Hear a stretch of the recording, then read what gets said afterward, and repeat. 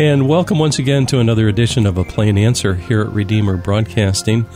I'm Dan Elmendorf. On the Skype line with us today is Dr. Peter Hammond. He's Director of Frontline Fellowship. And Peter, it's an honor to have you on with us today. Thank you so much, Dan. Always good to be back with Redeemer Broadcasting. I should also say on the side is my wife, Deb. She's just listening in, probably won't be participating in the discussion, but she is here today too. And Peter, one thing I wanted to ask you right up front, if you feel comfortable. We know that your wife has been battling cancer, I believe, and we're just wondering how is she doing? Well, it's been quite a long-time battle. My wife's a survivor. She's a fighter. We've been fighting cancer now for 10 and a half years. It started in July 2010. My wife had donated her kidney to our son, who was born with kidney failure. I was ruled out as the first donor because they said not just that I'd had too many strange diseases, but also my cholesterol and blood pressure was considered just over the limit for what they required for the transplant. So my wife was the next one in line, and although she had had hepatitis nearly 5 years before, there was no trace of it. And if there had been trace of hepatitis, she would have been ruled out too. So that's interesting. But within 6 months after the transplant, after donating a right kidney to our son, Christopher, she was discovered with breast cancer. And as a result, went through a double mastectomy. 6 glands were removed, which were all malignant. And chemotherapy as well, which was unpleasant. But then she was, for the next 5 years, clear, in remission. In 2015, 6 more glands popped up, which were malignant, and that required some more surgery, more chemotherapy, plus radiation. And then Lenora went into remission for another 4 years. And beginning last year, January last year, there was more that was discovered, which led to radiation. And then there was this full body MRI in November last year, which discovered that the cancer metastasized, spread to the right hip, and to such an extent that my wife went through a very complex hip replacement, and more than hip replacement actually. And that seems to have stored up a hornet's nest, because now suddenly there was all kinds of extra cancer that was found to spread all over the place, including to the skull, parts of the spine, one of her ribs as well, which got brittle, and in fact she's got a broken a back rib, a high rib, almost on her shoulder actually, and you can imagine the kind of pain that gives. So that then led to a whole series of nausea, side effects, and intense pain, so that we actually had to hospitalize her a week ago, and she came out just last Thursday, and the pain's been brought under control. But, so this has been a 10.5-year battle with cancer, most of the time in remission, but it's led to a whole lot of ministry opportunities, because my wife has made it into ministry. She got involved with cancer survivors in Cape Town, became a counselor and Reach for Recovery, got involved in the dragon boating fraternity, which is all made up of cancer survivors, and represent them overseas and with cancer survivor groups all over. And so Lenora's actually dragon boated, paddling races as far as Malaysia and Florida. I was planning to go to New Zealand for next year's big cancer survivor dragon boating festival, but that doesn't look very possible right now, because she's really in pain and restriction. You can imagine. There's now the pressures of, do you go further with the traditional medicine, or do we go to the alternatives? Because they're calling what she's got right now stage 4, which is basically means it's inoperable from their traditional cancer treatment oncology departments. Well, that's heart-wrenching. As you were describing it, my wife is here, Deb, and she was just groaning, listening to all that your poor wife has gone through. Her name is Lenora? That's correct.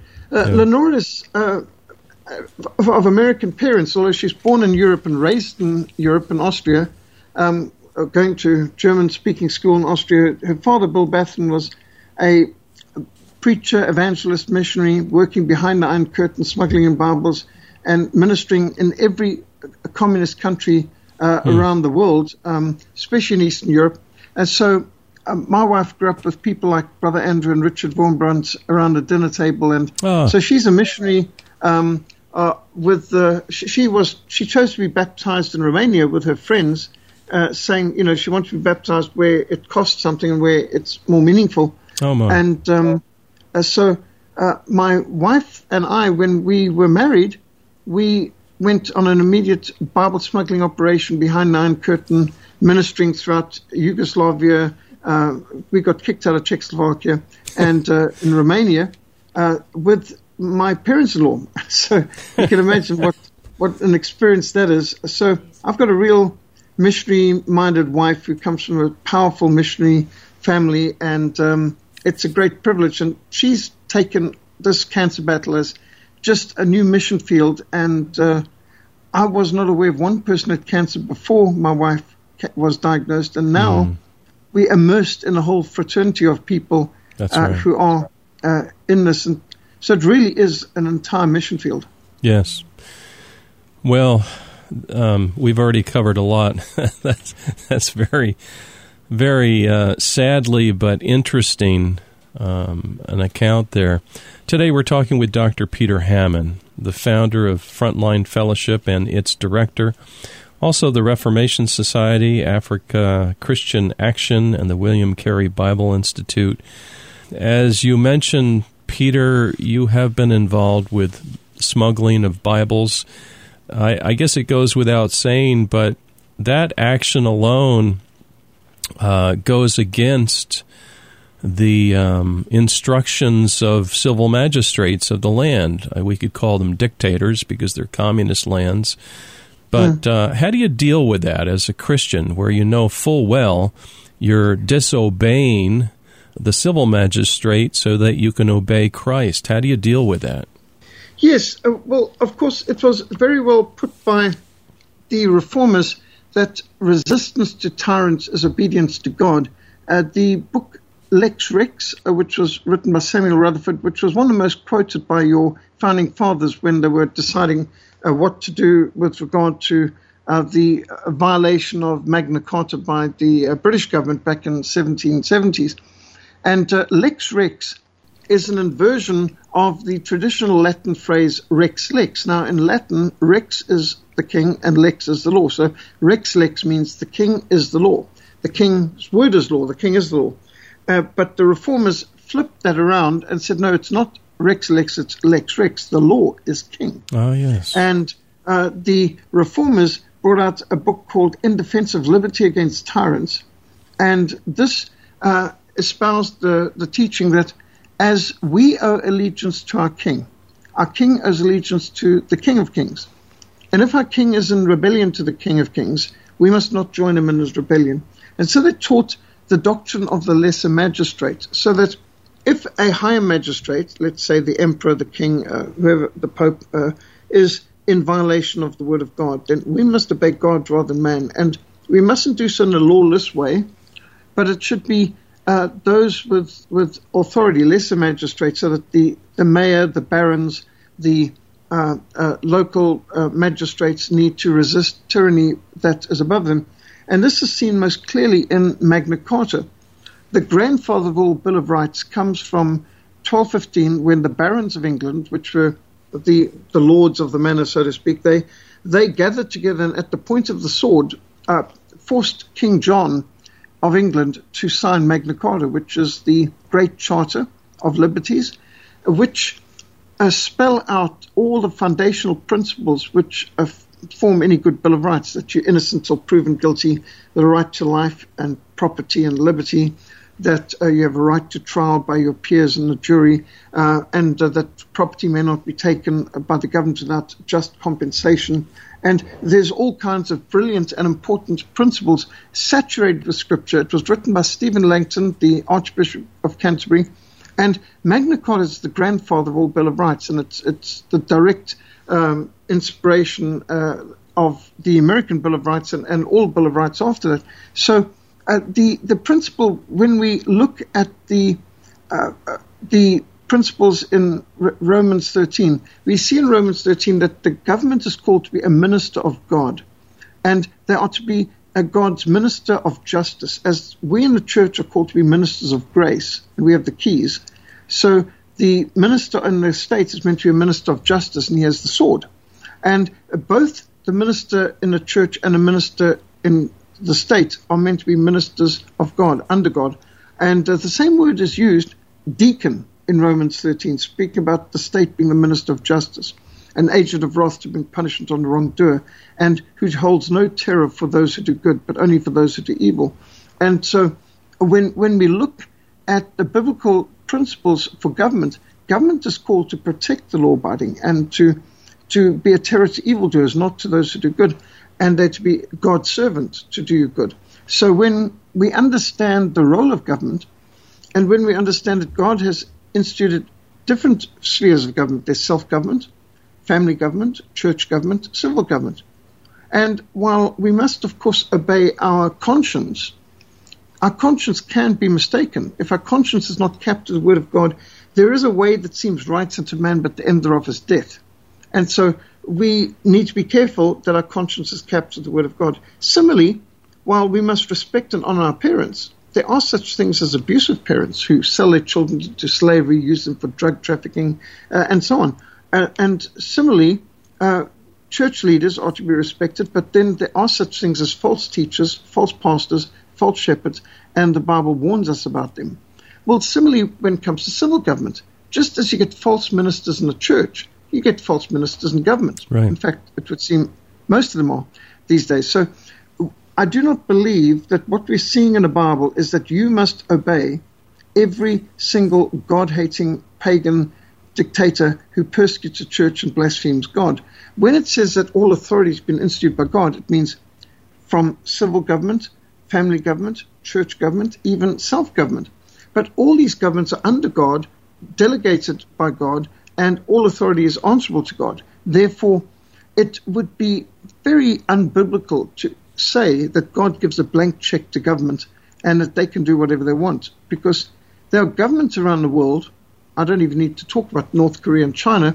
Let me just mention the Sudan government, where until very recently they were persecuting the church, they were crucifying pastors, they were burning churches, they were bombing marketplaces, hospitals, schools, kidnapping children, forcing them to forcibly convert them to the state religion, and burning Bibles. Now, you can't say that they're operating with the authority of God when they are doing everything against God. Right. And so in those cases, I believe we need to do what the Bible teaches, that just as the midwives in Egypt were told to kill the baby boys, Pharaoh's orders, but they disobeyed Pharaoh. And yet in Hebrews 11, we read that the Hebrew midwives are in the hall of faith. Amen. They are praised because they resisted an evil edict by Pharaoh.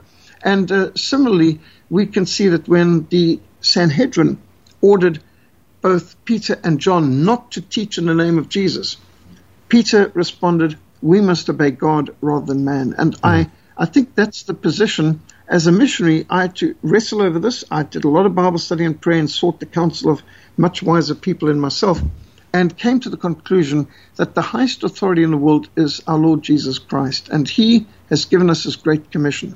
And no authority can countermand the great commission of our Lord Jesus Christ. And therefore, I must make disciples of all nations, not stopping at the barbed wire fence or the iron curtain or the bamboo curtain or the minefield. And so, as a missionary, with much caution and in fear of God, we have been convinced that we are led to disobey the state on these matters of Bible smuggling, because we think it's outside of the jurisdiction of any lawful state to forbid the preaching of the Word of God or the free exercise of the fulfillment of the Great Commission.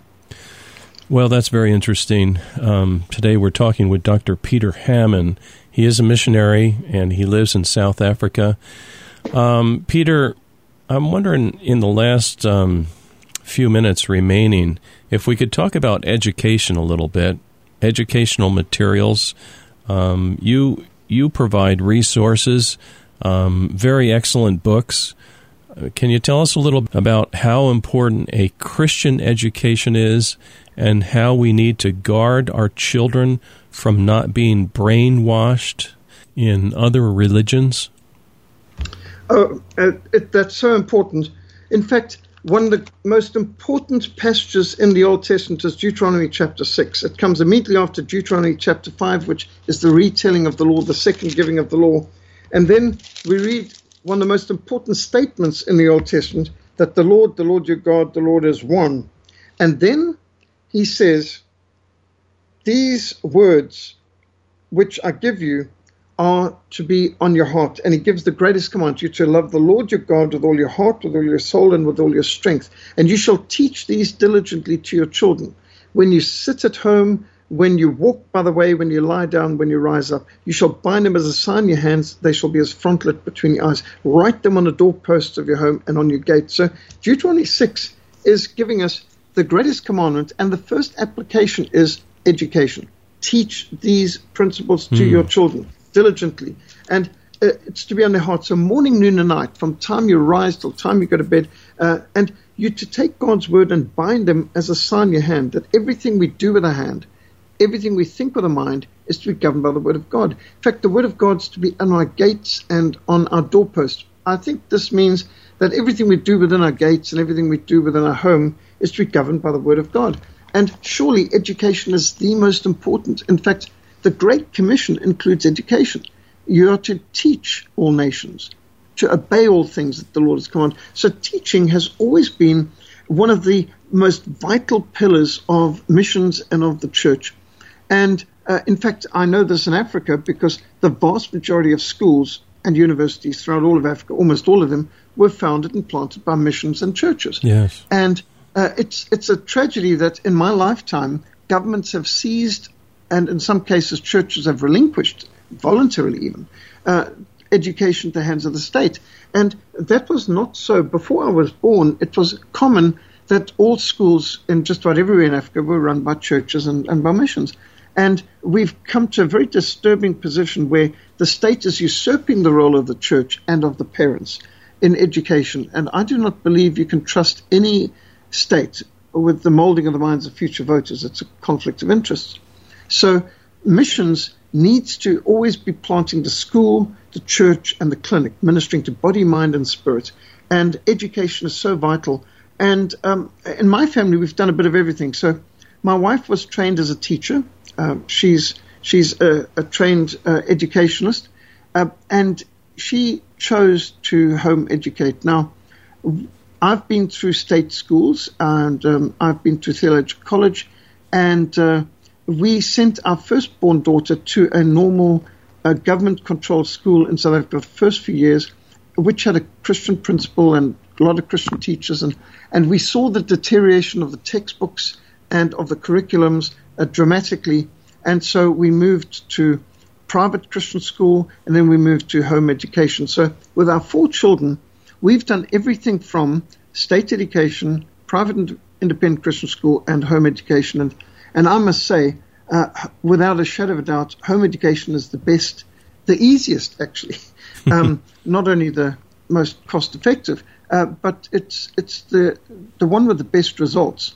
So that we got heavily involved in education to such an extent. I started a ministry 25 years ago, almost 26 years ago now, Christian Liberty Books, where we actually we import Christian textbooks from around the world, and we've produced well over 100 titles ourselves, more than that.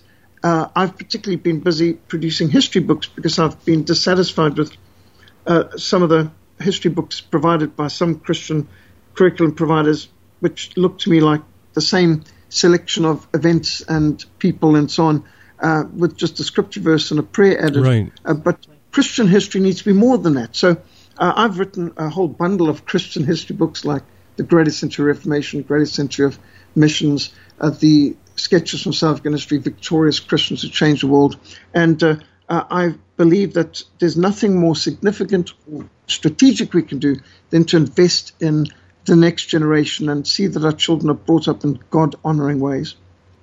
Well, that's beautiful. I know that my wife was on your website in the past week on Christian Liberty books, and she actually followed through and ordered something. But anyway, this is a great website. Dear listener, you would enjoy visiting Christian Liberty books. And I think you have a site that's broken up South Africa as well as maybe here in the States.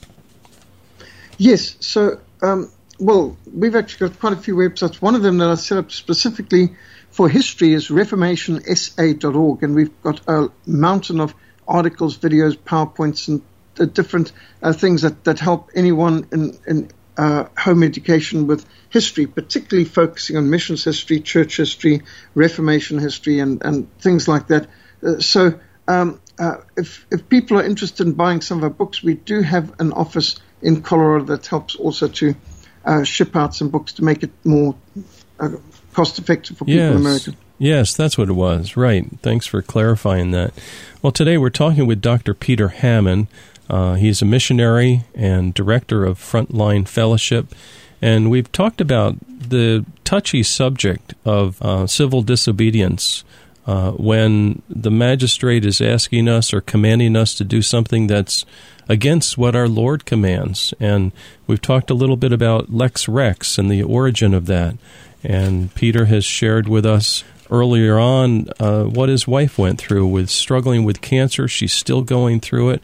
And so the Hammonds have been through an awful lot. So, dear listener, we would simply ask you to pray for this precious family living in South Africa. Today, Peter, as we're recording this, we're on currently a 7-hour difference between our time zones.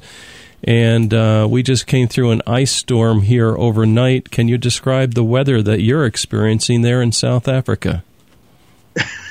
Yes, well, we're sort of going through a heat wave. This is our summer, and ice is the last thing in our mind. So down here, yes, for us it's sweltering hot, and our government, for whatever wisdom in their minds and what they claim is fighting a pandemic, forbade our people to go to the beach for the hottest months of the year, December and January, because somehow they thought that would help spread the COVID virus, which I don't know how sea sand and salt's going to help that. But anyway, so we've been sweltering away in the heat over here while you've been freezing up there.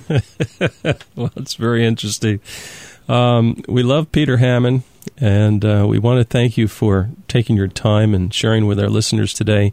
Any last word of advice for us here in America? We're seeing a tremendous wave of desire of socialism among some of our folks, and I see only destruction coming if we continue down that path. Your opinion? Definitely. Well, having spent most of my life serving persecuted Christians, including in Eastern Europe, I've ministered in 38 countries, and I think the persecuted church has a lot to teach us. We need to fear God. We need to fear God with all our heart, soul, mind, strength. And when we fear God, we are freed from the fear of man. And the fear of man's a snare. It's a trap. And people pleasers make traitors. We must be so careful that we don't respect or fear the government more than we respect and fear God and His word and His laws.